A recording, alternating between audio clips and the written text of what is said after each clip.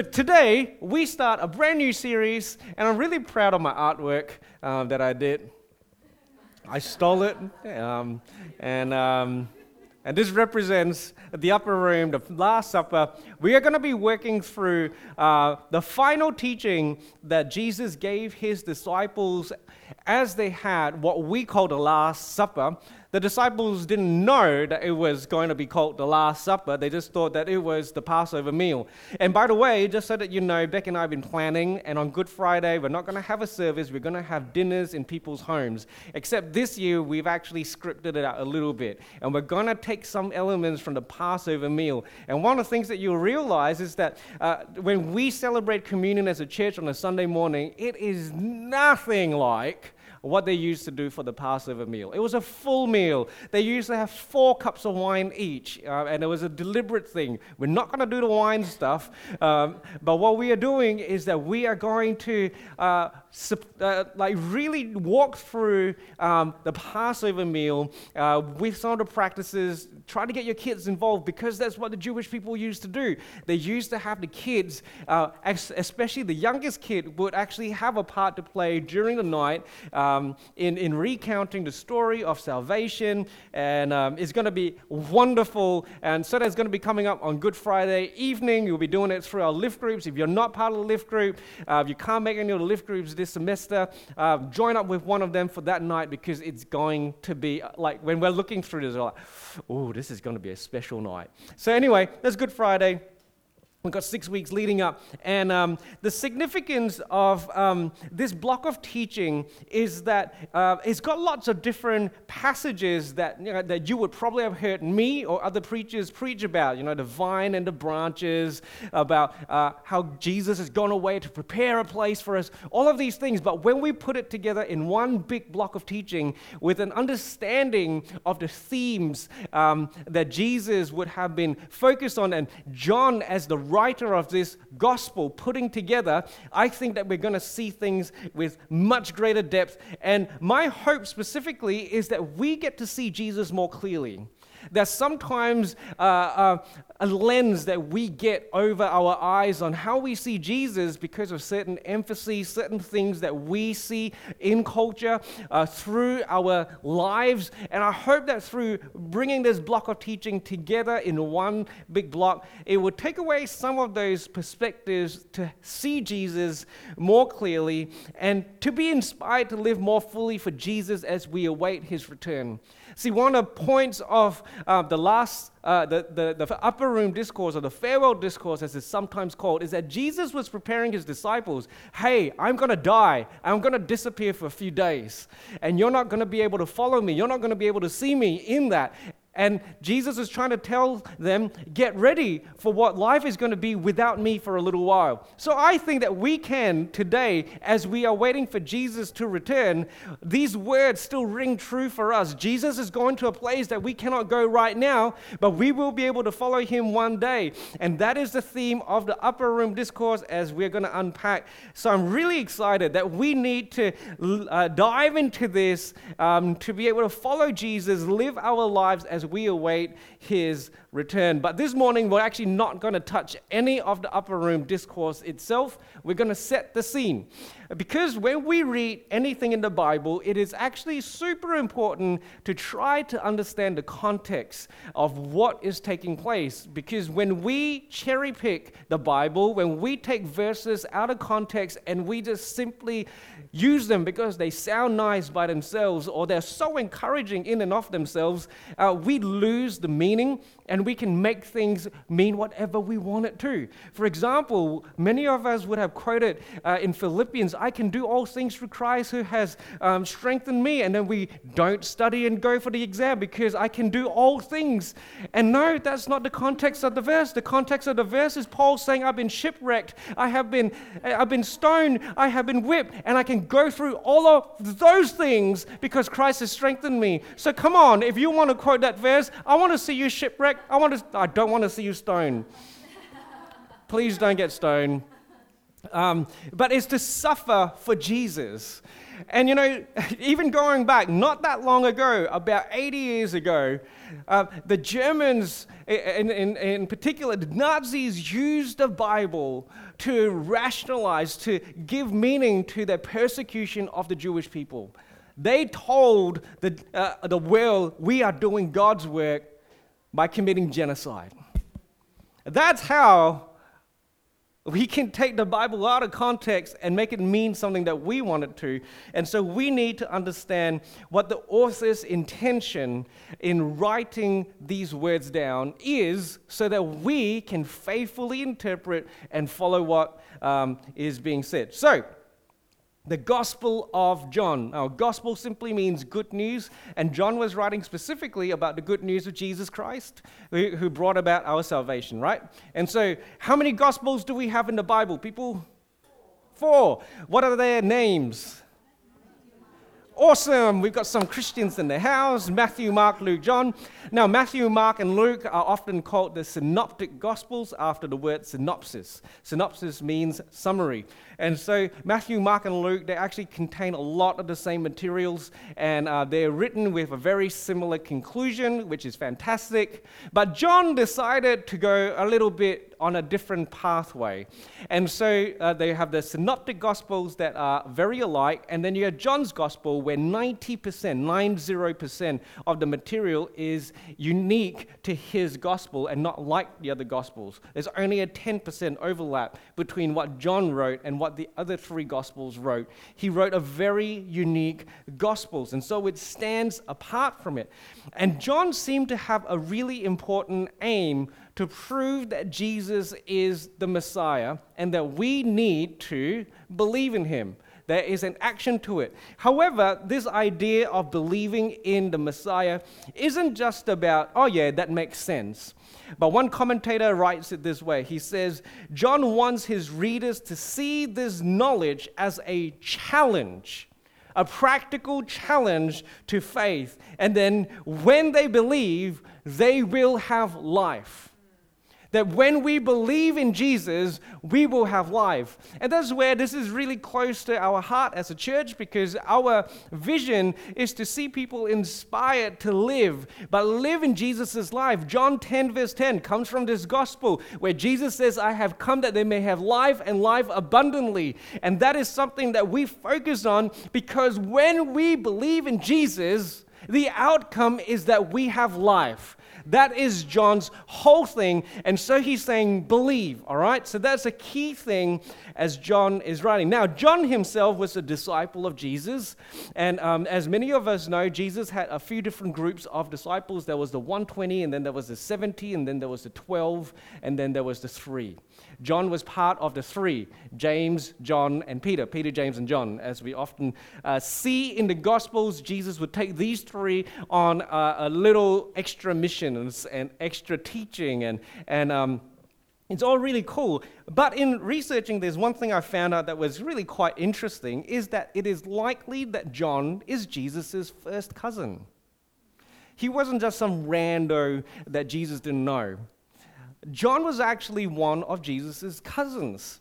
And this was likely from, this is how we know this is likely, how we know this is from church tradition. Now, when we say the word church tradition, many of us go, oh, it's just like rumors. I think Jesus and John, right, they were cousins. No, that's not what church tradition is about. Church tradition is that there were these people who were very much connected to the early apostles. They were disciples of the original disciples, and they wrote stuff that was not considered biblical, but is still stuff that helps us to understand what is going on. They didn't have the authority of Scripture, but they very much tell us a story of what is going on. And so, just so that you know, I find this really awesome. But one of the original disciples of the disciples was a Pokemon. His name was Polycarp. And he splashed around a lot, and he gave lots of good teaching. But I think it was Polycarp's disciple, who I think his name is Irenaeus, actually wrote that John and James were the sons of a woman named Salome. And Salome, again, according to church tradition, another church father's writings said that Salome was married, the mother of Jesus' sister. There you go. So when Jesus was born, his aunt, Salome, had a couple of sons named James and John. And so they likely, in Jewish custom, actually grew up together. We do know that Jesus went away to Egypt for a little while, and there were all of these things, but likely when they came back to the place, and remember that Jesus ministered very much in the area that he spent most of his life in the area of Nazareth and Galilee, and James and John had a fishing business that their dad owned, and they were actually probably reasonably well off because they owned a number of boats and hired a number of people, which tells us that this wasn't just a mom and pop little shop. This was actually probably a reasonably medium-sized business.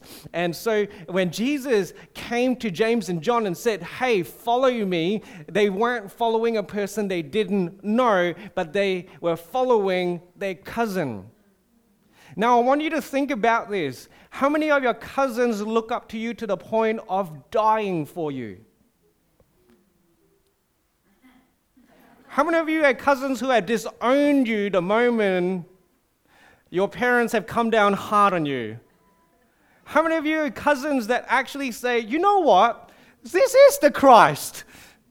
So when you have cousins that actually literally be martyred for Jesus, something is going on. James was one of the first to die as one of Jesus' apostles. His cousin was one of the first to stand before the Roman Empire and say, well, kill me now because I'm a follower of Jesus. And then John himself, they were like, we need to get rid of this guy. This is a dangerous dude. And so the Roman Empire decided to boil him alive in a vat of oil. They couldn't kill him. So they took, I have no idea what he would look like after, but they then exiled him to a prison island called Patmos, and it was on Patmos that John wrote the book of Revelation. This is who we're talking about, the first cousin who knew this man so well and saw that this was the Messiah. And so when we see that John writes in his gospel that I am the disciple that Jesus loved, we need to be careful about that. In fact, there's some people that decide to say that maybe John and Jesus had some kind of gay relation. No, that's not what it was about. This was already his cousin. He knew this dude. He received the love probably of an older cousin. That's what they would have done. They would have spent time together. He might even have, I don't know, because we don't know for sure the age difference and all that kind of stuff, but he might have even changed his nappies. He received the love of his cousin Jesus, but when he saw that this was also the Messiah, he said, I'm loved by God. When he said, I am a disciple Jesus loves, he's saying a theological statement, I have received the love of God. And then he writes this gospel for us, and he brings us into his ideas, his perspective, his experiences of who Jesus is and why Jesus is worth believing in. And that's how we get the Gospel of John.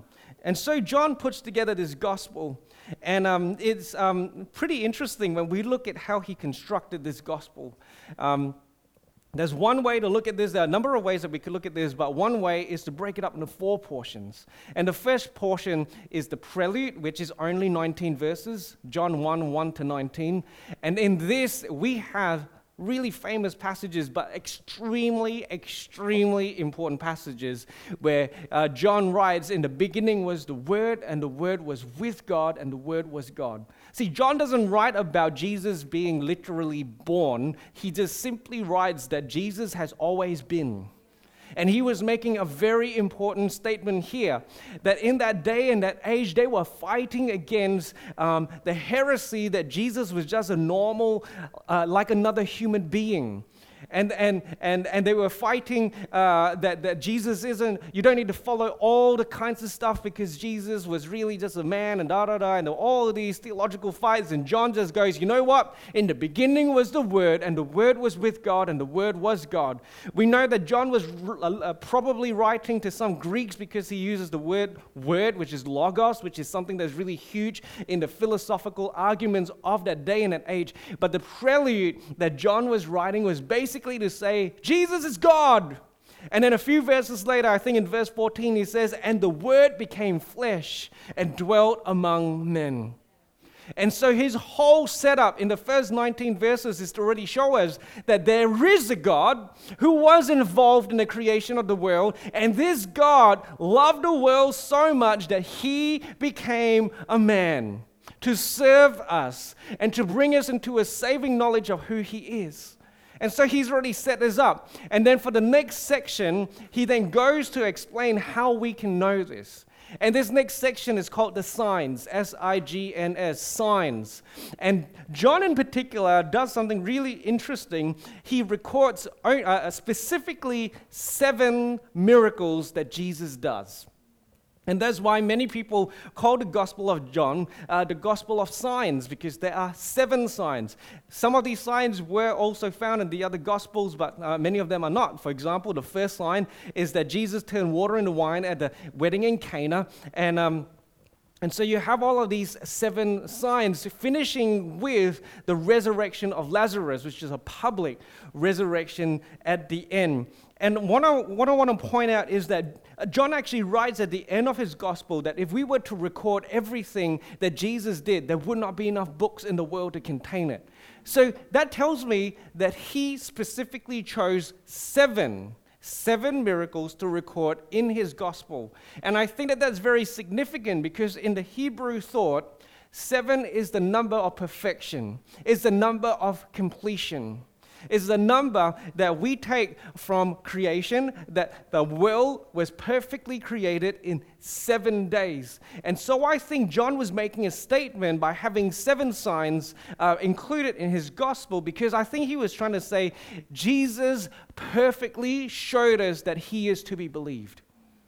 Jesus perfectly showed us that he is the Messiah, that he is God. I mean, flipping heck. If someone is able to walk on water, is able to resurrect people from the dead, is able to heal with just a word and a touch, the blind, the lame, you would go, you've got something on you, right? And so Jesus performed these 7 signs that tell us that he is perfectly showcasing his messiahship. And all through these 7 signs, John writes again and again that Jesus asked the people around him, do you believe? Do you believe? Do you believe? One such instance, which I love, is in John 11, verses 25 to 26. And this was at Lazarus' raising. And Jesus says to, I can't remember, it was either Martha or Mary, and he says, whoever believes in me, though he dies, yet shall he live. And everyone who lives and believes in me shall never die. Do you believe this? Do you believe this? This was a theme that comes up again and again in John. Do you believe? Do you believe me? Do you believe the words that I'm saying? Do you believe the life that I'm living on your behalf? Do you believe what I'm trying to teach you? Do you believe what I'm trying to communicate to you? Do you believe? Because when you believe, you will have life. And so what happens after that is that we hit the next section, which is called the glory section. And the glory section is where the upper room discourse is found in. Because after Jesus performs the 7 signs, he goes into Jerusalem. And we're going to have a bit of a feel for this on Palm Sunday. Every year we can remember Palm Sunday as the day that Jesus walked into Jerusalem riding, he didn't walk, he rode in on a donkey, and there was all these palm leaves, and everyone was singing hallelujah, blessed is he who comes in the name of the Lord, and basically giving him a king's welcome. And so the glory segment starts with the glorious entry of the King, and then Jesus has the Passover meal with his disciples in the upper room, and from there he gets arrested and crucified and raised again. And then finally we hit the fourth section, which is the epilogue, where John ties it all together. So why am I giving you all of this? Is because what I want you to notice is where the upper room discourse sits. It sits after the section of the signs. This is where it sits. This is not teaching that Jesus was giving while still trying to convince the disciples to truly believe in him. He had done, according to John's flow, he had perfectly showcased his messiahship, right? However, this is the sad thing in the book of John, because people still didn't believe. In fact, how the signs section finishes is in John chapter 12, verses 36 to 43. I want to read this to you. This is what it says. When Jesus had said these things, he departed and hid himself from them. Though he had done so many signs before them, they still did not believe in him, so that the word spoken by the prophet Isaiah might be fulfilled. Lord, who has believed what he had heard from us, and to whom has the arm of the Lord been revealed? Therefore they could not believe, for again Isaiah said, he, being God, has blinded their eyes and hardened their heart, lest they see with their eyes and understand with their heart, and in turn I would heal them. Isaiah said these things because he saw his glory, Jesus' glory, and spoke of him. Nevertheless, many of the authorities believed in him, but for fear of the Pharisees did not confess it, so that they would not be put out of the synagogue, for they loved the glory that comes from man more than the glory that comes from God. So we have, after the 7 signs, John himself writing a commentary about what has taken place so far. And he says that they did not believe. In fact, one Bible commentator, D.A. Carson, who is one of the New Testament scholars, preeminent New Testament scholars, he said that there was widespread, catastrophic unbelief amongst the Jews. Widespread, catastrophic unbelief. This is not just like, oh, yeah, okay, fine. This is like, for Carson, he was saying this was catastrophic. This was soul-destroying unbelief. This was really dangerous unbelief. Why? Because belief in Jesus would bring life. Therefore, unbelief in Jesus would bring death. John is extremely black and white about this. He's not like you can toy around with your belief and still receive a measure of life. No, he said believe and have life. Don't believe and have death. That's what it is. And so when we hit the end of the signs section where Jesus had perfectly showcased his messiahship and why he deserved to be believed, and he says they did not believe, it was catastrophic. But I want you to look into this because this is hard stuff. Why did they not believe? It's because God blinded them and hardened their heart. And I think we need to actually camp on that for a little while, because I think sometimes we struggle with this concept of belief and what it looks like and how I feel about things and all of that kind of stuff. What was John meaning when he pulls out Isaiah and says that Isaiah prophesied these things? Now, a couple of things to note. Isaiah foresaw the suffering servant. Isaiah, more than any of the Old Testament prophets, was given an insight into Jesus, into how the Messiah would operate. And he calls this Messiah the suffering servant. We have some beautiful chapters in Isaiah describing Jesus' soon-to-be life. Well, it was more than 400 years later, but what kind of life he was going to have. It says he had no beauty, he had nothing to draw people toward him, but he was scorned, he was derided, he was tortured for our sake. By his wounds we are healed. And he's writing all of these things, and he says that what needed to happen for the Messiah to live out his plan was for the people to reject him. So God knew that the people would reject him at that specific time in history, and therefore it was the perfect timing for Jesus to be there. I want you to hear this. God doesn't always work according to what you're going to do. He works according to what he wants to do, what he needs to do. And so when it says all of that stuff, God used their unbelief to accomplish his purposes. And that's something that we need to understand about the God that we serve. That he's above what we can do. He's above anything that we could ever plan and purpose. There might be situations in your life where you see people that you love dearly that are struggling with unbelief. My prayer is that we can go, God, you can use that. You can bring your purposes and your plans into the situation, even though right now it doesn't look very promising, but you are still at work here. But the other thing that I want to point out is that it's quite scary to think that God hardened people's hearts, right? What does it mean by God hardened people's hearts? Let me give you an analogy. It's probably not the perfect analogy, but it's a pretty good one. Let's say you see someone who's extremely worked up. They're so worked up that they are going to hurt themselves. You know, they're getting a little bit violent, or maybe they're smashing their head against the wall, and you're like really worried. And so you have every intention to try to help this person step away from that brink of destruction, right? And so you say to this person, calm down. It'll be all right. We'll work this out. There's still a purpose for your life. What do you think that person does? They stop destroying themselves and they start destroying you, right? You know, that happens. Crazy people do crazy things. Doesn't matter that, did you intend to be hurt or to allow yourself to be in that position to be hurt by this person? No, your intention was to help this person, but you copped it because this person wasn't ready to listen.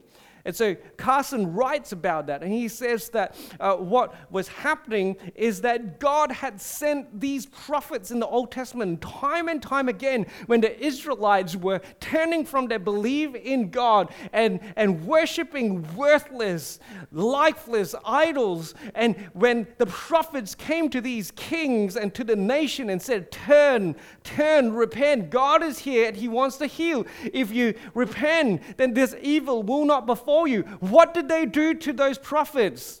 They killed them and they put them in prison. That is what happened to Isaiah. And therefore Isaiah was already lamenting for the future because he saw that God would even send his own son to the people to announce the coming kingdom, to announce that there is a way of life that truly brings life. There's a belief that leads to life. There is a way that leads to life. But what would they do to him? They would kill him. Not because God literally went, Claire's wanting to believe. You know what? Let's have some fun here. Let's harden her heart. Let's make it like a rock so that she cannot receive my love. No. The Bible tells us, don't you know that it's kindness that is meant to lead you to repentance?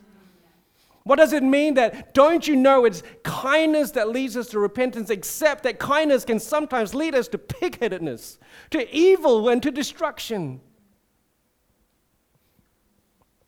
And so this is really, really important as we head into the upper room discussion, discourse.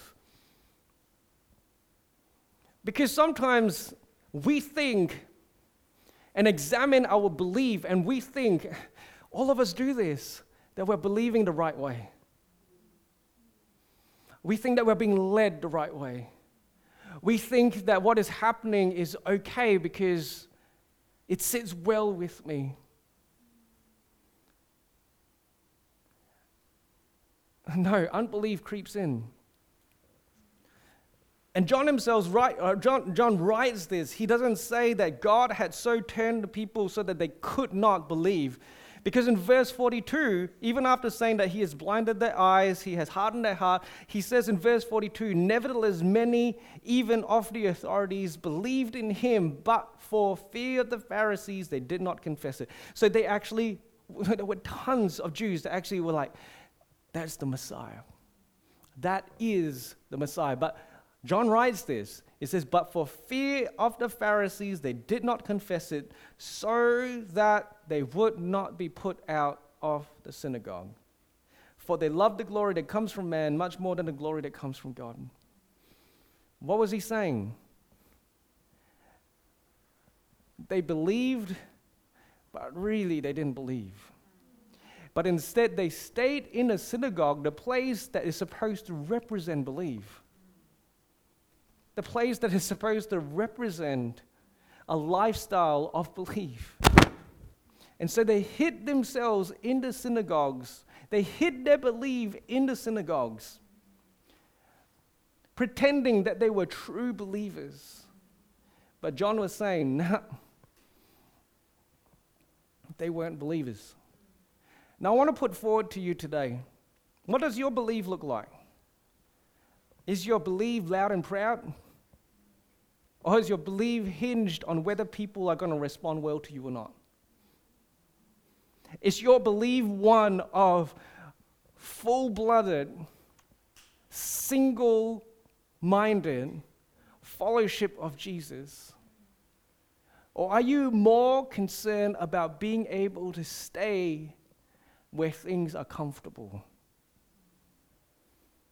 Because John writes, Jesus performed all the signs perfectly, and yet there were still people that were hiding in the synagogue. What is your synagogue?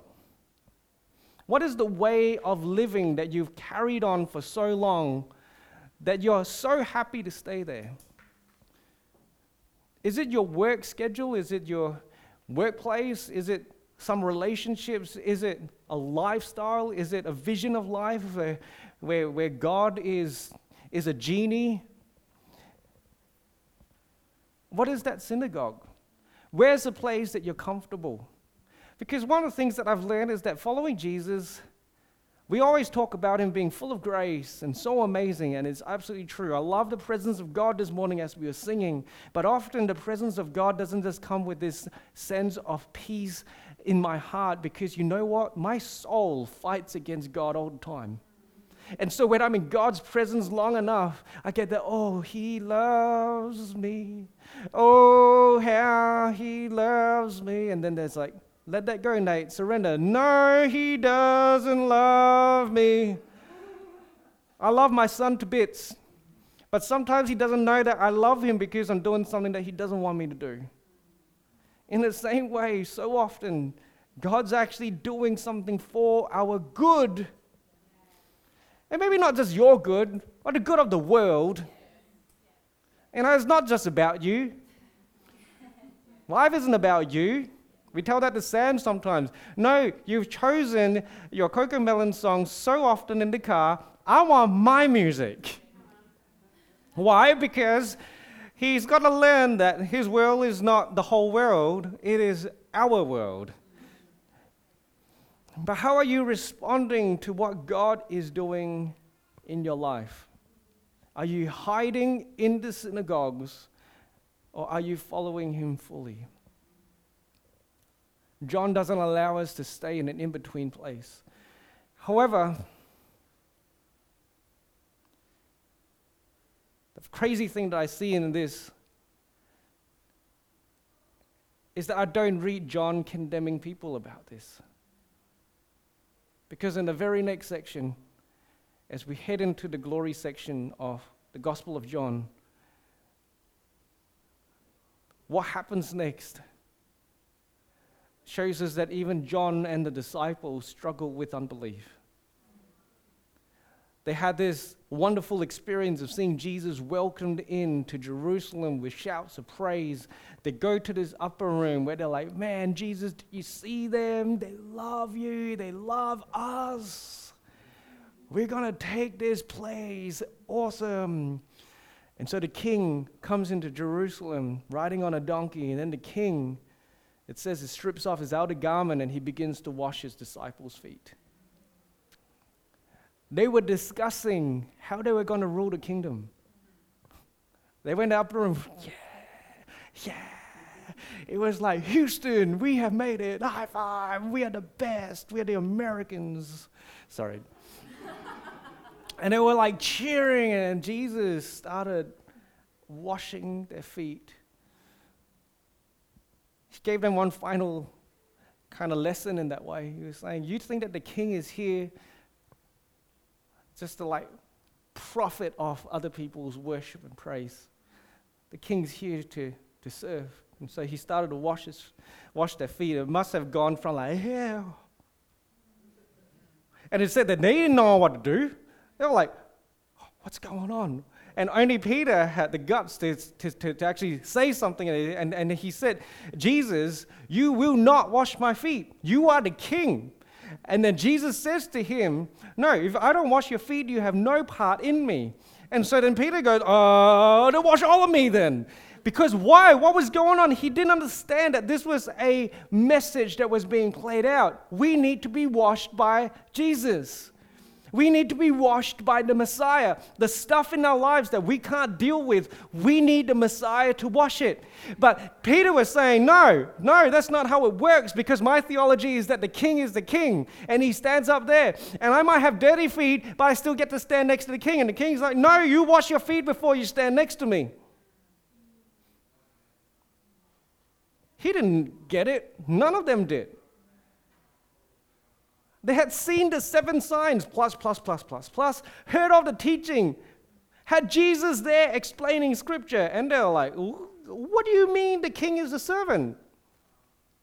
A few moments later, they start the supper, and then what happens next? Jesus then reveals, hey, one of you is going to betray me. There was an unbeliever in the second closest circle, I guess, to Jesus. Amongst the 12, there was an unbeliever. John wasn't trying to say that people didn't believe and like poo-poo them, they're terrible. No, he was saying, we had no idea what was going on. God's ways are so much higher than my ways. And I don't always get it, but one thing I know is that if I continue to follow him, I will find life. If I continue to believe in him, I will find life. One more little section. Peter's like, oh, stand with you, Jesus. Jesus predicts his death. We'll cover that next week. And Peter's like, I will stand with you. And then Jesus is like, nah, you're going to run. And not only are you going to run, you're going to deny me 3 times before the crow cries. John wasn't writing to condemn. He was writing about our human condition. To fight for our own selves, to fight for our own glory, and to fail to see the service, the beauty, and the love of our Savior. We pick and choose the signs that work well for us, but when they start to jar against how we want to live, we pull away. See, Lent is about a season of examining some of these things. I recently just finished a book called Confessions by St. Augustine. He was writing in 400 to 500 AD, I believe, and it's about his confessions. And he was writing about how he literally started to examine every part of his life, and he even started to say, I went to the plays and the theater, and I knew that I was feeding myself. I can see that I was feeding myself. Oh God, that you would forgive me of that. And I started reading these things, and I'm like, what? You're confessing what?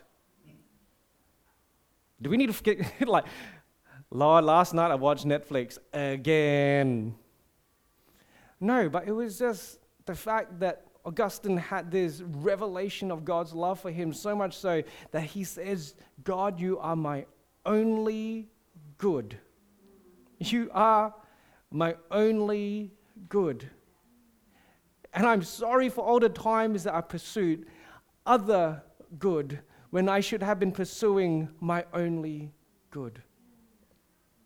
Over Lent, I pray that this is the kind of examination that we give to ourselves, because John, in his gospel, he saw himself and he probably was going like, I wasn't that much better. But still, he writes a gospel about making a decision about your belief. And that is what I want to put forward this morning. If we can get the band up, we're about to have communion together. As I was preparing this just kept coming back to me. Do I believe and confess the lordship of Jesus in my life? Or am I hiding in the synagogues? Because Jesus is calling us into a life that is fully surrendered to Him, fully surrendered to what He says, fully surrendered to every aspect? Or are we in a place where, no, in my heart I believe Jesus and that's good enough. Stop it. Stop it, it's not good enough. Jesus says, if you deny me before man, I'll deny you before the Father. And I don't say this lightly, I don't say this to condemn, because like John, I know that I'm not that great myself. But still, John places it in his gospel. Part of the good news is believe and full fellowship. Full, 100%. Now, some of you need to consider taking this next step. Part of the church's tradition in showing this confession and commitment to Jesus is to get baptized. It's a public declaration of our faith. And it's also a wonderful opportunity, because when you surrender yourself to Jesus publicly and say, I confess that you are my Lord and my Savior, I believe that God does something amazing. He does something to really step into that place. In my ideal planning, I would love to have baptisms on Easter Sunday as the church used to do. If you want to get baptized, you talk to me. We're going to get you ready. Because baptism isn't something that if you call it a dunk, I will dunk your head. Seriously, it's not a dunk. Stop it. Let's actually recognize how important this was. This was people literally getting baptized. And as they get baptized, some of them are being persecuted and killed for their confession. We don't face that in our world today. But I wish that our belief would cost us something. I wish that our belief would lead us to places of discomfort, because we are getting thrown out of the synagogues where people are staying, thinking that I've built myself a place where I'm saved because I'm listening to God's word every single week. No. Our belief will cost us. Just as Jesus served us, the King serves us and washes us clean. Come on, church, we need to rediscover a wonder and awe and an appreciation for all that Jesus has done. As we hold His cup, as we hold His bread, Jesus said, this is my blood that was shed for you. This was my body that was broken for you.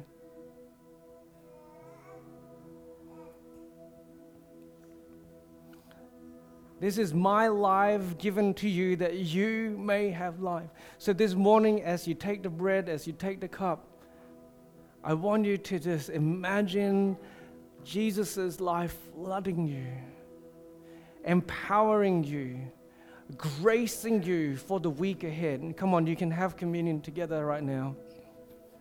Dear Jesus, I pray for our church. I pray that we never get tired or used to this idea that our God would save us, would serve us, would come and be here with us, would be present in our sinfulness and still love us.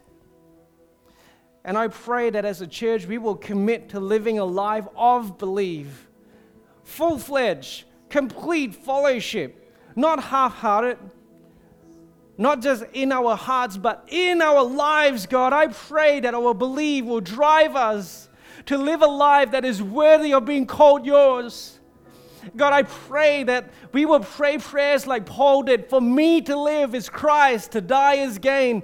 God, I pray that we would see that in our lives. That God, I pray that in our workplaces, in our family, in our society, we will see change because Christians are living, not hiding in the synagogues, but confessing that Jesus is the Messiah, that He has proven Himself. He has shown that He is the Christ, the Son of the living God, who has died on the cross but rose on the third day, and that we can have life and life abundantly. My sin, my shame, He dealt with. He cast it aside as He paid the price so that God, that I may live before you. So God, I pray Hey, stir something up in our church.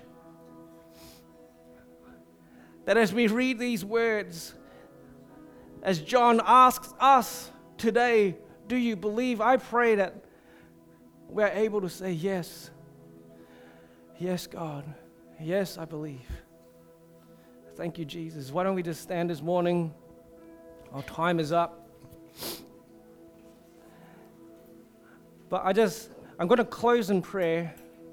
But I just want to give time, because I want to do this myself. I sense that there needs to be a recommitment moment for people. That perhaps you've gotten used to, you've become maybe even a little flippant, or maybe you've never actually made a commitment to Jesus before. Well, this room's a great place to start. And say, Jesus, I believe and I want to follow. With all of my heart, all of my soul, all of my strength. If you want prayer this morning, we'll have people ready to pray with you. If you're sensing that God's calling you to something more, to a decision perhaps that you are scared of, well, that's why this community is here, to stand with you, because I believe that life is going to flow in this church through people who are living lives of full-blown belief. So God, I thank you for this wonderful church. I thank you that you sustained us, that you've been with us, your grace is upon us. But God, I pray that in this next season, that God, that we will take steps to be living full-fledged lives, full-fledged faith in our everyday lives. God, I pray that we will cast aside everything that so easily entangles and snares us and holds us back, so that, God, we can live our lives fully for you. God, I pray, let sin fall off our lives. Let pride fall off our lives. Let the things that entangle fall off our lives, that, God, that we may be able to follow you fully. We thank you, Jesus, and I pray this in your name. Amen. It's the end of our gathering. You can head over to the foyer, sign up for a 12-hour prayer. But if you're in a place where God is speaking to you, don't leave. Respond. Respond. Come to God and say, God, I want to live full-fledged, believe in you. Show me how to. If you want prayer, come on forward. But thank you so much, church, for being here this morning. Thanks, Ben. We hope you've enjoyed this week's message. Follow us on Instagram at The Live Church or on Facebook at Live Church Perth. That will give you all the up-to-date information about what's happening in the life of our church. Thanks again for listening. God bless.